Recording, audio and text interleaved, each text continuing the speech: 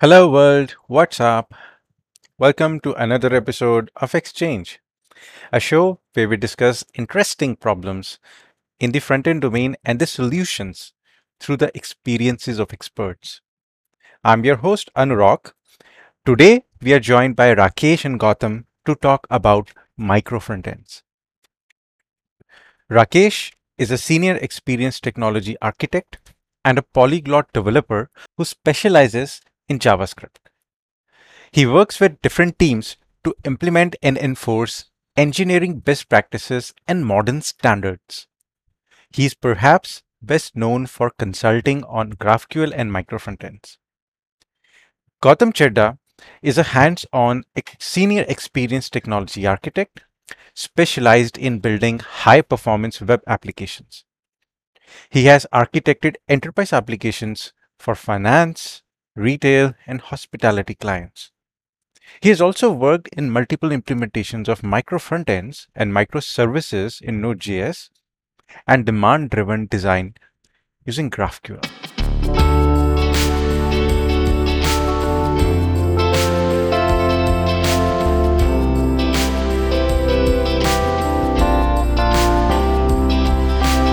Hey Rakesh, Gautam, welcome to the show. Anurag, glad to be here. Thanks for inviting me. Hey, Anurag. thanks, Gautam, thanks Rakesh for taking the time on a weekend. I know you might have like 10 other things to do, but this is an episode that I've been very excited about. Partly because this is something that I've also picked up very recently, the micro front ends topic. Not out of choice for me, it was more like an architectural decision that was taken by the solution architecture team that we had on our project. But when once I started going through this architecture, I became curious. I became very convinced that this is one of the good ways to do it.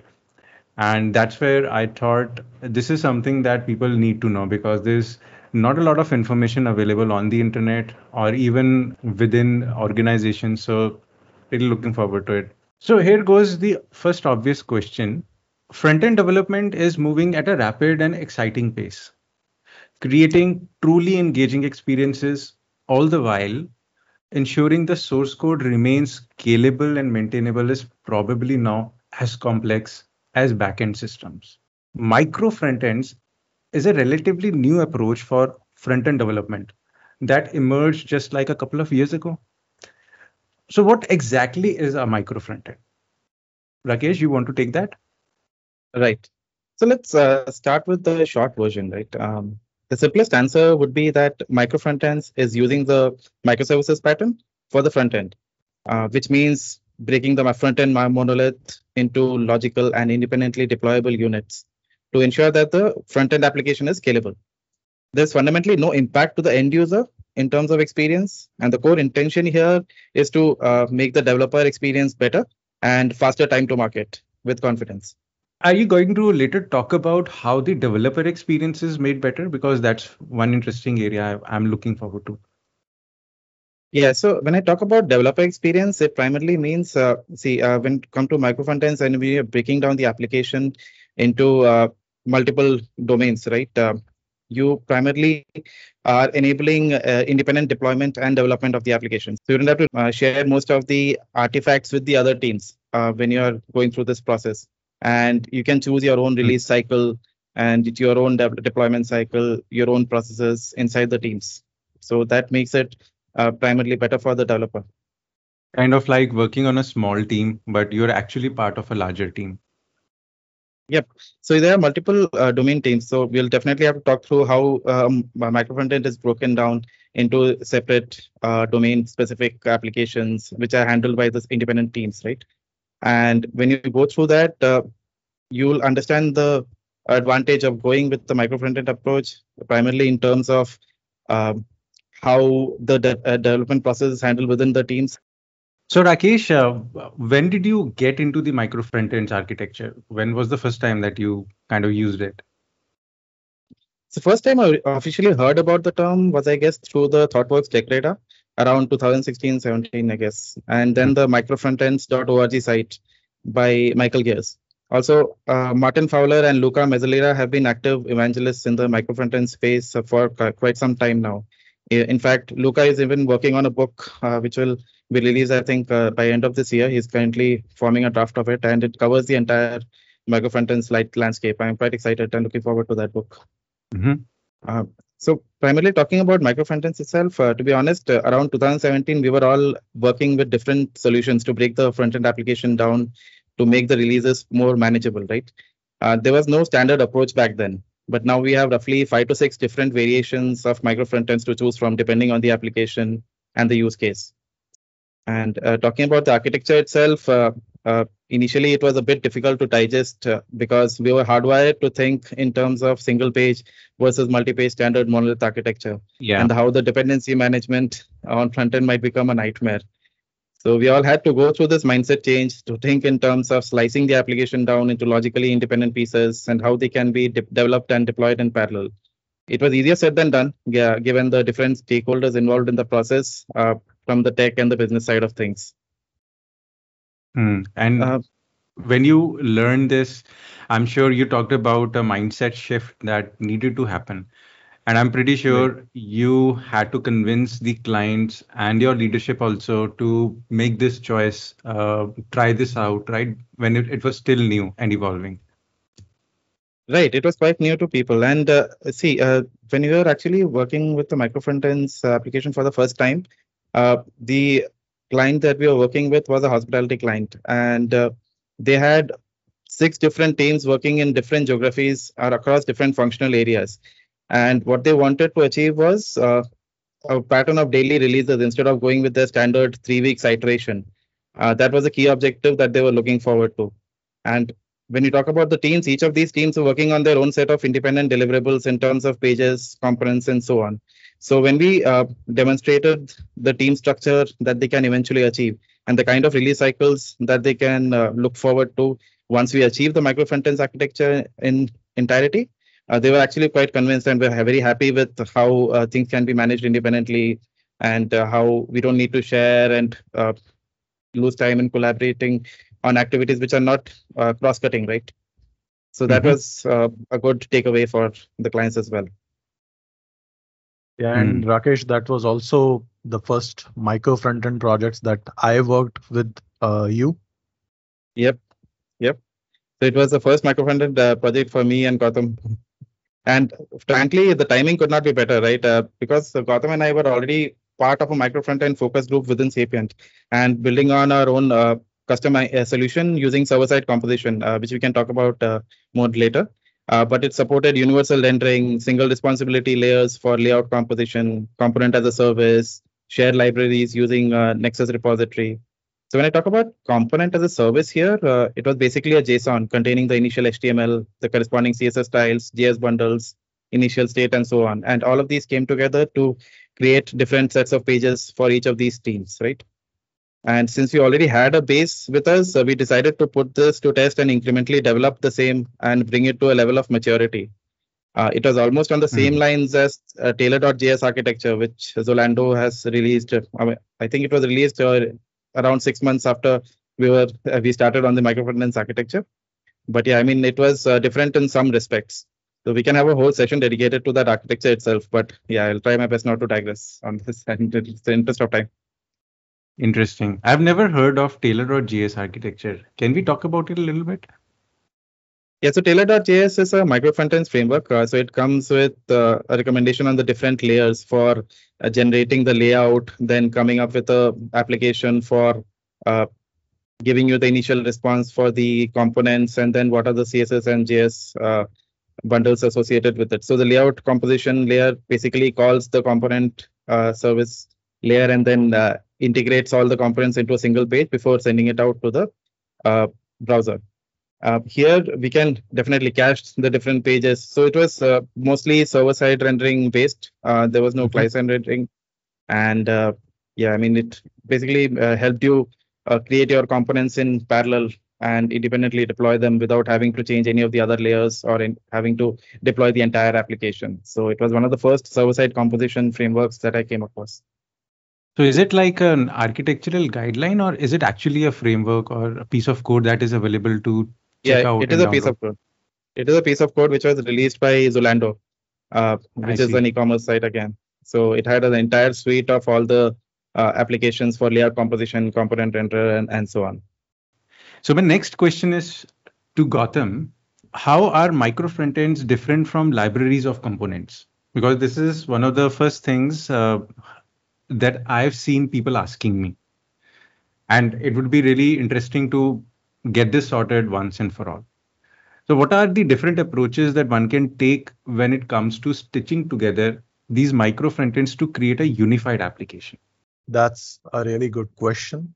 And honestly, it confuses a lot of people when they start learning micro frontends. Let me start by explaining library. A library is a code organization pattern that enables reusability of code across various parts of an application. So if you have something that can be reused in multiple places, you would like to Mhm. keep it as part of a library. But every time you make a change to that library code, the entire code base needs to be built and deployed because front end is essentially a monolith. Mm. And in such scenarios, identifying the areas of regression becomes difficult. And at most of the time, it requires entire application to be tested for regression, as you would want to be confident on what you are deploying and it should not break something. A Mm. micro frontend, as Rakesh explained earlier, is breaking the front end monolith into independently deployable units. And these deployable units are then composed by a separate layer to create the entire web page. So instead of deploying the entire code base, smaller chunks of codes are built and shipped. So for example, there was a reusable piece which was used in just two parts of the application, then you will deploy two smaller code bases rather than the entire code base. And now because you are shipping only small part of the entire code universe, it drastically reduces the scope of regression and also improves testability. In micro frontend terms, each of the independently deployable and composable application that we just talked about is known as a fragment. Mhm. And to compose or stitch those fragments together to form a web page, you have on a high level three different approaches to do that. So the first one being client-side composition, second one being server-side composition, and finally the edge-side include. Mm. In client-side composition, a fragment is created using web components. And these web components are then composed on the client side using the app shell strategy. So essentially to the browser, you're sending the app shell, and on the browser, you're composing different web components and the dependencies are downloaded for each of the component. It requires very less changes on the server side because essentially you are not doing any server side rendering. But because of that, because you are rendering the components on the client side, it also suffers with higher time to interactive, and there is more cumulative layout shift that you're going to see in the application. And also it impacts the SEO of the site, right? So Right. in But case, Mhm. yeah, I think this sounds very similar to the opening approach that Google talks about in its web.dev documentation, the app shell strategy.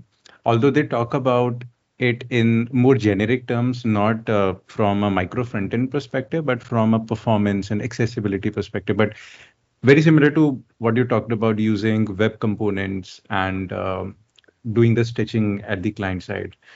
And I do totally get that point also regarding time to interactive, which is one of the important performance metrics we generally measure using Lighthouse and PSI.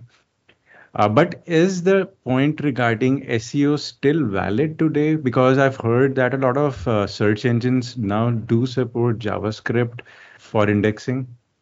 Correct. What do you think about that? Search engines do support, but it's essentially better if you are providing search engines with the server side render content as it also improves the performance. So we cannot ignore the bit that performance is one of the metrics that even search engines are looking for when they are ranking the pages.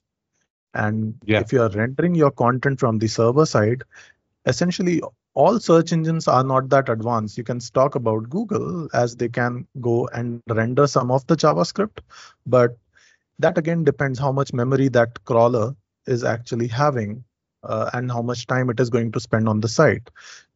And Yeah. crawler tends to visit site multiple times. So essentially, if it's a client side render, it's still going to crawl it, but how much is it going to weigh in from SEO perspective is a different question altogether. Right. Interestingly, we had a pretty comprehensive discussion about Google's Web Vitals strategy, or I would say they are changing their algorithm come August, and they're going to prioritize websites that are performant. So in the last Right. episode, I was joined by Manish, and we discussed that part in detail. So that's interesting that you brought that up. Uh, and the other approach you talked about was server-side composition, right, Gautam? So, That is correct. how about it? How is it different Okay, from client-side composition? I mean, from a strategy perspective. sure. Uh, it's the setup for a server-side composition is a bit complex. Again, it is similar to what Rakesh explained some time back, the architecture of Tailor JS. So what you need is first layer, which is a module resolver. It is a server that is capable of rendering a fragment on a server. So we discussed what a fragment is essentially a independently deployable application. So we need capability to render that fragment on the server. And because that fragment essentially is not the entire web page and the page needs to compose it, we also need to send the HTML along with any CSS and JS dependencies that are required to render that fragment. Then there is another server that we need, which can essentially compose the entire page structure. So that layout composition server invokes the fragment server multiple times to get rendering of different fragments, compose it into a single page, and send it back to the browser. And to get what different fragments needs to be composed on a page, it can get that information from a CMS. And now because we are returning the entire page which is rendered on a server, this actually gives us a better SEO and a faster time to interactive. Yeah, but it does impact the cost a bit, right? Since you talked Definitely. about a separate server for rendering the fragments, which I suppose in modern applications would a lot of times be a Node.js server, if I'm not wrong, right? So you would need a separate instance of that server and then a separate instance of that layout composition server. That kind of stitches everything together. That is correct. So essentially, with similar to how microservices are built and deployed, you will need separate services which are essentially capable of rendering fragment and the entire page template. So yes, but it also gives you a freedom that you are now able to independently scale your rendering service and also your layout engine separately. Hmm. And if you want to go with a polyglot approach where you want to render different types of applications, then Mhm. similar thing can also be achieved by spawning an instance of a different fragment server, the layout, the module resolver, right? If you create a module resolver for React and you have another module resolver for Angular, your page Mhm. composer can essentially work with any one of them. You're right. Right. No, certainly pretty scalable architecture. I've seen that in action in one of the websites, live websites that PS has worked on in the past. It was pretty good. And I think I was pretty convinced that this approach is also very scalable. The only thing is that it does require some significant amount of time and effort and maturity, right? So something I think to consider. But one question that comes to mind, you talked about CMS also. How can a CMS help with the page composition? Right. So there are two different types of page composition strategies. One where your site page composition is almost static. For example, if you take e-commerce site, for instance, the structure for pages like product listing page or product detail page, they essentially remain consistent, Hmm. right? You won't change them again and again. So these are somewhat like pages which are statically composed. But you will also have pages which require dynamic composition. For example, your home page, your README, or uh, about us page. So these pages essentially can compose different components and might require support for authoring, where an author can pick and choose which component to show on which position and what content to show inside it. So a CMS governed authoring helps you achieve it, but the layout engine should be able to get the JSON structure from the CMS. So essentially, we use headless CMS in those cases, which Mm-hmm. returns the JSON structure, and the layout engine can then iterate through that JSON structure and create the page composition and invoke the respective fragment from the module resolvers. Interesting. And you mentioned about the content model coming from a headless CMS. That I think is kind of like how modern applications are being developed today. And interestingly, we recently did an experiment and we are now moving that into Mhm. production. So we were made to kind of use AEM, Adobe CMS, although there was a lot of resistance within the architecture team. We wanted to use something like Contentful or something that is natively built for headless. Right. Uh, but that is what we had to do with. And then what we did was something that I'm pretty sure Adobe would be uh, wary of. So we made AEM operate in headless mode. Now, as per the official docs, AEM does support headless mode and uh, on an on-premise edition. But we were using the cloud version and it was recommended not to do that. And that's what I think is going to irk the Adobe guys when they are going to review our architecture. But eventually, what we found out was that it was infinitely better to get a micro front-end architecture based on a headless architecture because a lot of the complexities you can handle then on the server side. Otherwise, you kind of have to deal with the rendering engine and how the templates are generated by CMS, how they're rendered on the front end. It's very hard to override those templates and the server-side rendering, especially if you want your application to be completely SSR'd, right? So this is one small experiment that we True. did. Everyone liked it, and now we are moving that into production. But it was a pretty good learning curve. Great. And that is very true even for having the server side rendered. And again, if you are doing a deployment, again, just for changing the layout composition, that essentially defeats the purpose of going with micro frontends. Exactly. It's time for a quick snap, a small segment where a fellow experienced technologist shares a pro tip, trivia, or a community update. Today's snip is brought to you by Sudhir Madan. Thanks, Anurag, for having me here. Myself, Sudhir Madan. So I am working as an architect. I love developing different architecture and taking consideration references from the well-developed architecture. So a few months back, I came to know about the micro front end. I explored that. So we used to have microservices concept for API, but same was not there in the front end. So luckily, we have micro frontend, which solves a major part of issues such as independent deployment, board-wise development, and better scalability. So here, I would like to share my experience here, where we were working with one of the US client, and they were exploring the option to support different tabs under the hood.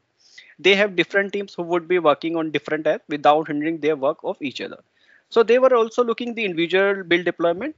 So we came up with the idea of micro frontend. So where we suggested to keep each app separately. Each individual app will have its own configuration so that other pod member work should be not be impacted. For code shareability, we explored the concept of libs. So a separate team will be responsible to create the shareable code such as button, icon, etc. So tech stack which we proposed was the AEM as CMS, and for front end we used React style component along with the Apollo client. So here I would like to discuss the challenges we faced, and let me tell you, there were many, such as integration with the server-side rendering with AEM. Although AEM doesn't give anything out of the box to support the server-side rendering with React, we did it by using the micro frontends. We made Node Assembler, which is completely a separated and consume the component from other apps to construct the page. So the beauty here is it does not impact the other apps. Developer can continuously work on their respective apps and develop their component. Since each app has their own responsibility due to segregation based on port, somehow helped in increase the productivity of each individual developer. So there were instances where we faced the challenges on the server side rendering of these styles. Since this has majorly impacted on Node Assembler, development work kept on due to well-managed segregation.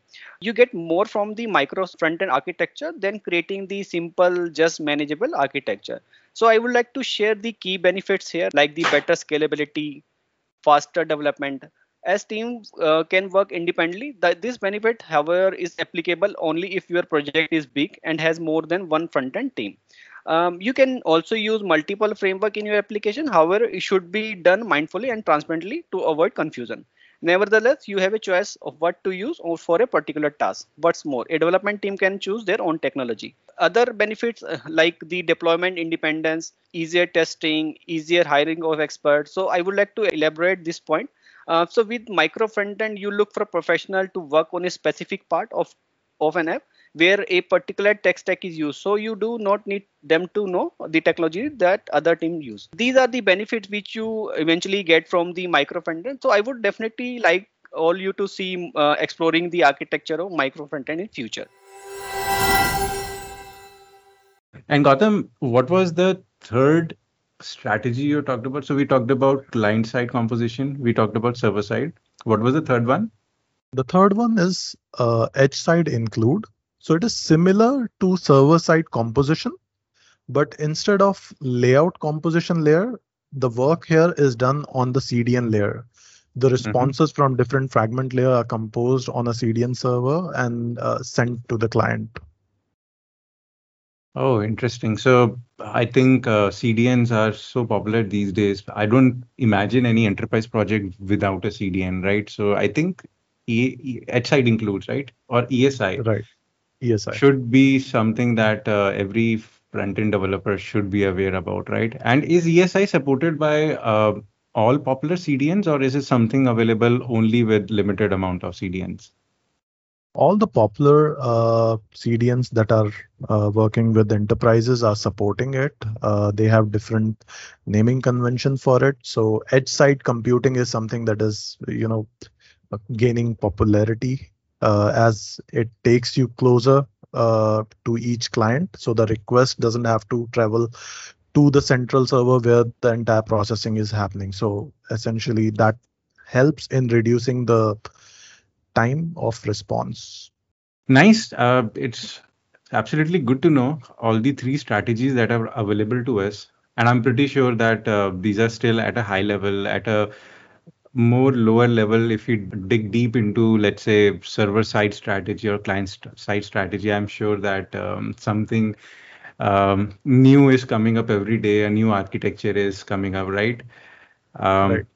But now that we have discussed these three approaches, can you give our listeners an example of one flow of how components would interact in such a flow, how the data would flow, and how does one imagine, setting it up? I understand your point, and there will be different instances where the micro front-end applications will require to communicate with each other. So let's take an example of, again, an e-commerce site where we are on a product listing page. let's assume that header Mhm. and product listing components are two different micro front-end applications. Okay. And header has a mini cart component and product listing has different products, which has an add to cart button. So when you click on the add to cart button on a product, the mini part component also needs to be updated. Mhm. Now, because these are two independently deployable components, Correct. communication between these two components is not very straightforward. You can't directly pass the props to send the message. But how you Mhm. manage such communication is via patterns like PubSub or a global observer pattern. Uh, these apps can actually go and trigger custom events, which can be listened by the other app, right? And sometime back, there was also a solution to share the states between micro frontend. It was Redux Dynostore, but Mhm. it is now deprecated, and event-based communication is essentially the primary source of communication between the apps. Kind of like it is in case of microservices also, right? That is correct. So a lot of the design principles are actually picked up from microservices. Correct. So each micro app on the front end or micro front end is actually maintaining its own state, similar to how a microservice manages its own database. And when they have to communicate with each other, they use a message bus or an event-driven architecture to Mhm. communicate. So yeah, those are some very similar uh, comparisons that you can make between a microservice and micro frontends. So yes. Sure. Sure. And does the traditional state management solutions still work with a micro front-end strategy, something like Redux or maybe context APIs? Can they be adapted to make micro front-ends work? So within the micro frontend, you can definitely use these. The other strategy that is coming across micro frontends is about using micro apps where you make an entire piece of an application as an independently deployable unit rather than making separate components as independently deployable units. So when I say that, essentially, let's say the browse pages of a site, for example, the home page, the PDP page or PLP page, they are composed as a single application, which is browse, and the checkout pages like cart, shipping, payments, confirmation. These are separate pages in a separate micro app, which is a checkout app, right? So essentially, these can be composed in different applications and deployed. And over there, you can go ahead and use similar strategies for managing the state. Hmm. I hope that answered the question. Yeah, that certainly answers the question. I think inter-application communication is certainly something not a trivial problem to solve, right? And it will require some research, some adaptation of existing technologies until we get a kind of an overarching solution that kind of like Webpack 5 was aiming at with its module federation thing. But until we have that, I think it is looks like a topic that we need to go deeper into to understand, right? That is Just correct. to Yeah. add to that, I mean, if, Gautam talked about the Redux Dynostore library, right? Mhm. So it is currently deprecated, but the pattern is still valid. So it's deprecated because it's no longer maintained by the people who created it, but that pattern is still valid in terms of isolating the different states within the Redux store. So when you have one single Redux store, which is valid throughout the application, right? And within that store, you are registering what are the different spaces that each of these micro frontends will take up, and they can manage their own state within that particular subspace. And there can be a global subspace as well, which can be accessed by all the applications when you have context like authentication, authorization information, and something which is global throughout all the micro frontends, right? So you can make use of Redux Dynostore kind of a pattern, and then go ahead with this communication patterns as well. So essentially, it's about creating namespaces within your Redux store so that when you communicate with different applications, the data and the messages, they don't collide with each other. That sure seems to be a lot of options to choose from. So let's say that we have 4 to 5 micro front ends, all developed and tested by independent teams. Is Mhm. it possible to compose a page with a couple of components from, let's say, front end 1 and the other from front end 2, another from front end 3, and so on?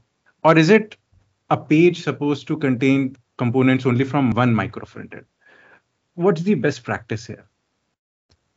Okay, I'll take that question. But before I answer that, I think the first question that needs to be answered here is how do we break down the monolith application if it is an existing application, or what is the approach one should take when starting from scratch, right? So it's fundamentally important to align the tech with the business side of the product. And the recommended approach that we go ahead with is domain-driven design, or DDD in short. And DDD starts with the idea of identifying parts of the application that represents a part of the subdomain of the final application.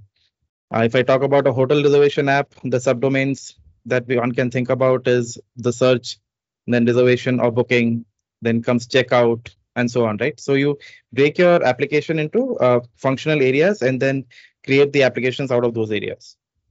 So Rakesh, is this DDD you're talking about, is it similar to the one being followed in microservices? Yeah, I can say it's 100% the same thing. Why it's Mhm. important to align the front end and back end teams with the similar subdomains is so that you can have a unified team, something like a two-visa team when you talk about in terms of agile, right? So you have your front end developers and you have your back end developers who are working on the same domain within the front end. So you can share knowledge within the team itself, and any kind of front and back end interactions can be decided by this independent team and doesn't have to move outside, and you don't have to discuss with the others regarding the approach that you're trying to take internally. So the DDT applies to both teams simultaneously, and we need to come up with a similar structure for uh, aligned ways of working. So each of these subdomains that you create can be now be different applications which are responsible for their own pages and functional components when it comes to the front end. And this does not mean that a front component created by a search subdomain cannot be used by a page that is owned by a booking team, right? So as Gautam mentioned, intercomponent communication patterns play a vital role in micro frontends and needs to be standardized across the teams so that becomes a seamless plug and play for all the teams, irrespective of which team is owning the component. This approach that I primarily described by for breaking down the domains is called vertical slicing, and that is a standard approach that teams go ahead with when they are choosing the micro frontends architecture. The other approach would be slicing horizontally, which means identifying the micro frontends inside the same view or same page. So your header footer becomes part of the same team, and then you have, if you talk about e-commerce, the product list itself can be handled by a separate team. So you are having different teams for the same view, and page composition is primarily becomes a divided responsibility between these teams. Going with vertical slicing is my personal preference when it's a large team, as it simplifies the decisions and the ways of working going forward for all the teams. Mm. In the same context, when I talk about common components versus domain teams, right? Let's talk about the concept of core versus domain teams. So there is a huge list of cross-cutting concerns which can quickly spiral out of control if proper governance is not put in place. Things like design system, global components, build pipeline, quality gates, performance monitoring, all these are cross-cutting concerns which are applicable to each and every team. So setting up a platform team to address all these cross-cutting concerns makes it seamless.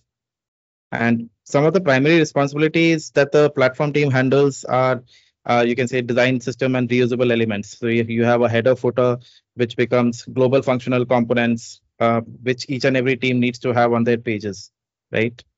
Then choosing which is the intercomponent communication pattern that you are standardizing across different teams, so that when you then they want to share data. So if you have a search application, you are getting the results and you want to share that data with the reservation component. So you want to establish a standard communication pattern between these micro frontends so that they can just close on a contract and then decide on what is the functionality that they need to execute whenever that message is received. And Right. And primarily this when is a there are, yeah, go ahead. right. So this is a very similar approach that we are taking in our project also. So you talked about core versus domain teams, and you talked about the core team being the platform team that can address the cross-cutting concerns. Right. Very early on, we also identified that from a governance standpoint, it makes sense to have this kind of a segregation and have your best people in the platform team so that they can take those design decisions, ensure that the code quality is top notch, and whatever they set in the cross-cutting concerns, that will be consumed by the other micro front-end teams also, right?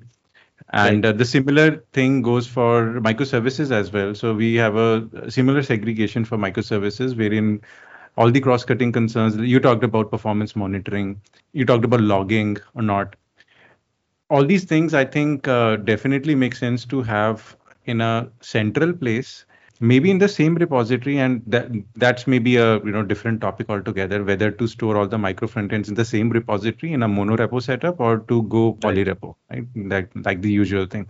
In our case, we are doing a monorepo, and so we have a base folder that contains all the platform elements, and then we have service-specific folders nested inside the services folder for the microservices. And a very similar thing we are following for micro frontends, right? So we have a base folder, and then a front ends folder where we are nesting all the front ends. But I think from a practical standpoint, this definitely makes sense. Right. But And the maturity hmm, of the platform team also needs to be high. I mean, it's not uh, necessarily having the best developers. Maybe it's more about the maturity of the developers who are part of the platform team. Because even communicating any kind of changes to the design overall with respect to maybe the global components or the intercomponent communication, you might have multiple changes in the framework that are happening over time. And you need to communicate those changes through a common channel to all the domain teams so that everyone is in sync. So it's more about the maturity of the platform team that needs to be high. exactly. And this kind of brings another related but not exactly derived question. So, what about applications that are orchestrating the responses for the front end? In a typical architecture, we have a node layer on top of the microservices to help with that. How do we Right. manage this layer? Right. So we need to extend the same approach for the backend for front end layer as well, which you're referring to as the orchestrating layer, right? So you have, suppose you have a search application within the entire suite, and you have a search backend for front end application, which sits on top of the various microservices to orchestrate the responses and then give a similar view for the view for the front end layer so that the component can be rendered in a particular manner. Uh, Now it needs to be managed by the respective domain teams itself. So it's not a separate team who will manage manage this orchestrating layer or the BFF layer. Uh, in the past, we have used a GraphQL schema stitching as part in our first implementation, which I worked with Gautam, to have a unified GraphQL endpoint.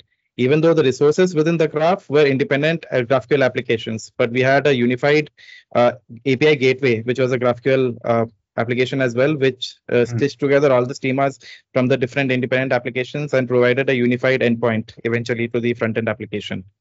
Now there are different patterns available, right? Like Apollo Federation to achieve the same instead of going ahead with the schema stitching. So that Exactly. definitely makes it easier. Yep.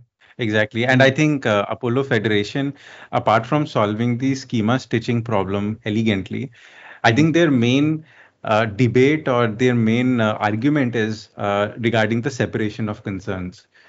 Correct. I think what they promote is rather than separating the concerns based on entities, you do it based on responsibility. So, who is responsible for populating the data Correct. for one kind of entity, right? So, if, for example, a user schema references a list of products, then it should be the product microservice that actually populates that data. It should not be the Correct. user for service going back to the product service to request that data, making a maybe an event-driven call or maybe a request response call. Um, Exactly. so we have seen benefits from Apollo Federation, pretty neat and pretty clean architecture, and especially when you use abstractions on top of that. So we are using Nest.js, and Nest.js comes with a lot of wrappers for Apollo, very well written, very opinionated, but Yep. very clean. So kind of very consistent APIs with the rest of the architecture. Yeah, and Great. kind of promote using TypeScript for the backend primarily. Using Nest.js actually gives you a good level of abstraction with respect to dividing your applications in terms of even if you're going with microservices or you're going with GraphQL, it provides a wrapper for each of them to keep a consistent way to code the backend, right? So yeah, I mean, definitely Nest.js is one of the best frameworks out there doing that. Yep. And Rakesh, just to add to that, when I did my next GraphQL implementation in one of the accelerator that we were building for the e-commerce domain, Jade, we used the GraphQL Federation for building the GraphQL layer so that all different vertical slices that we created for the domains, that they were as separate GraphQL federated modules. The discussion will continue in part 2 of this episode.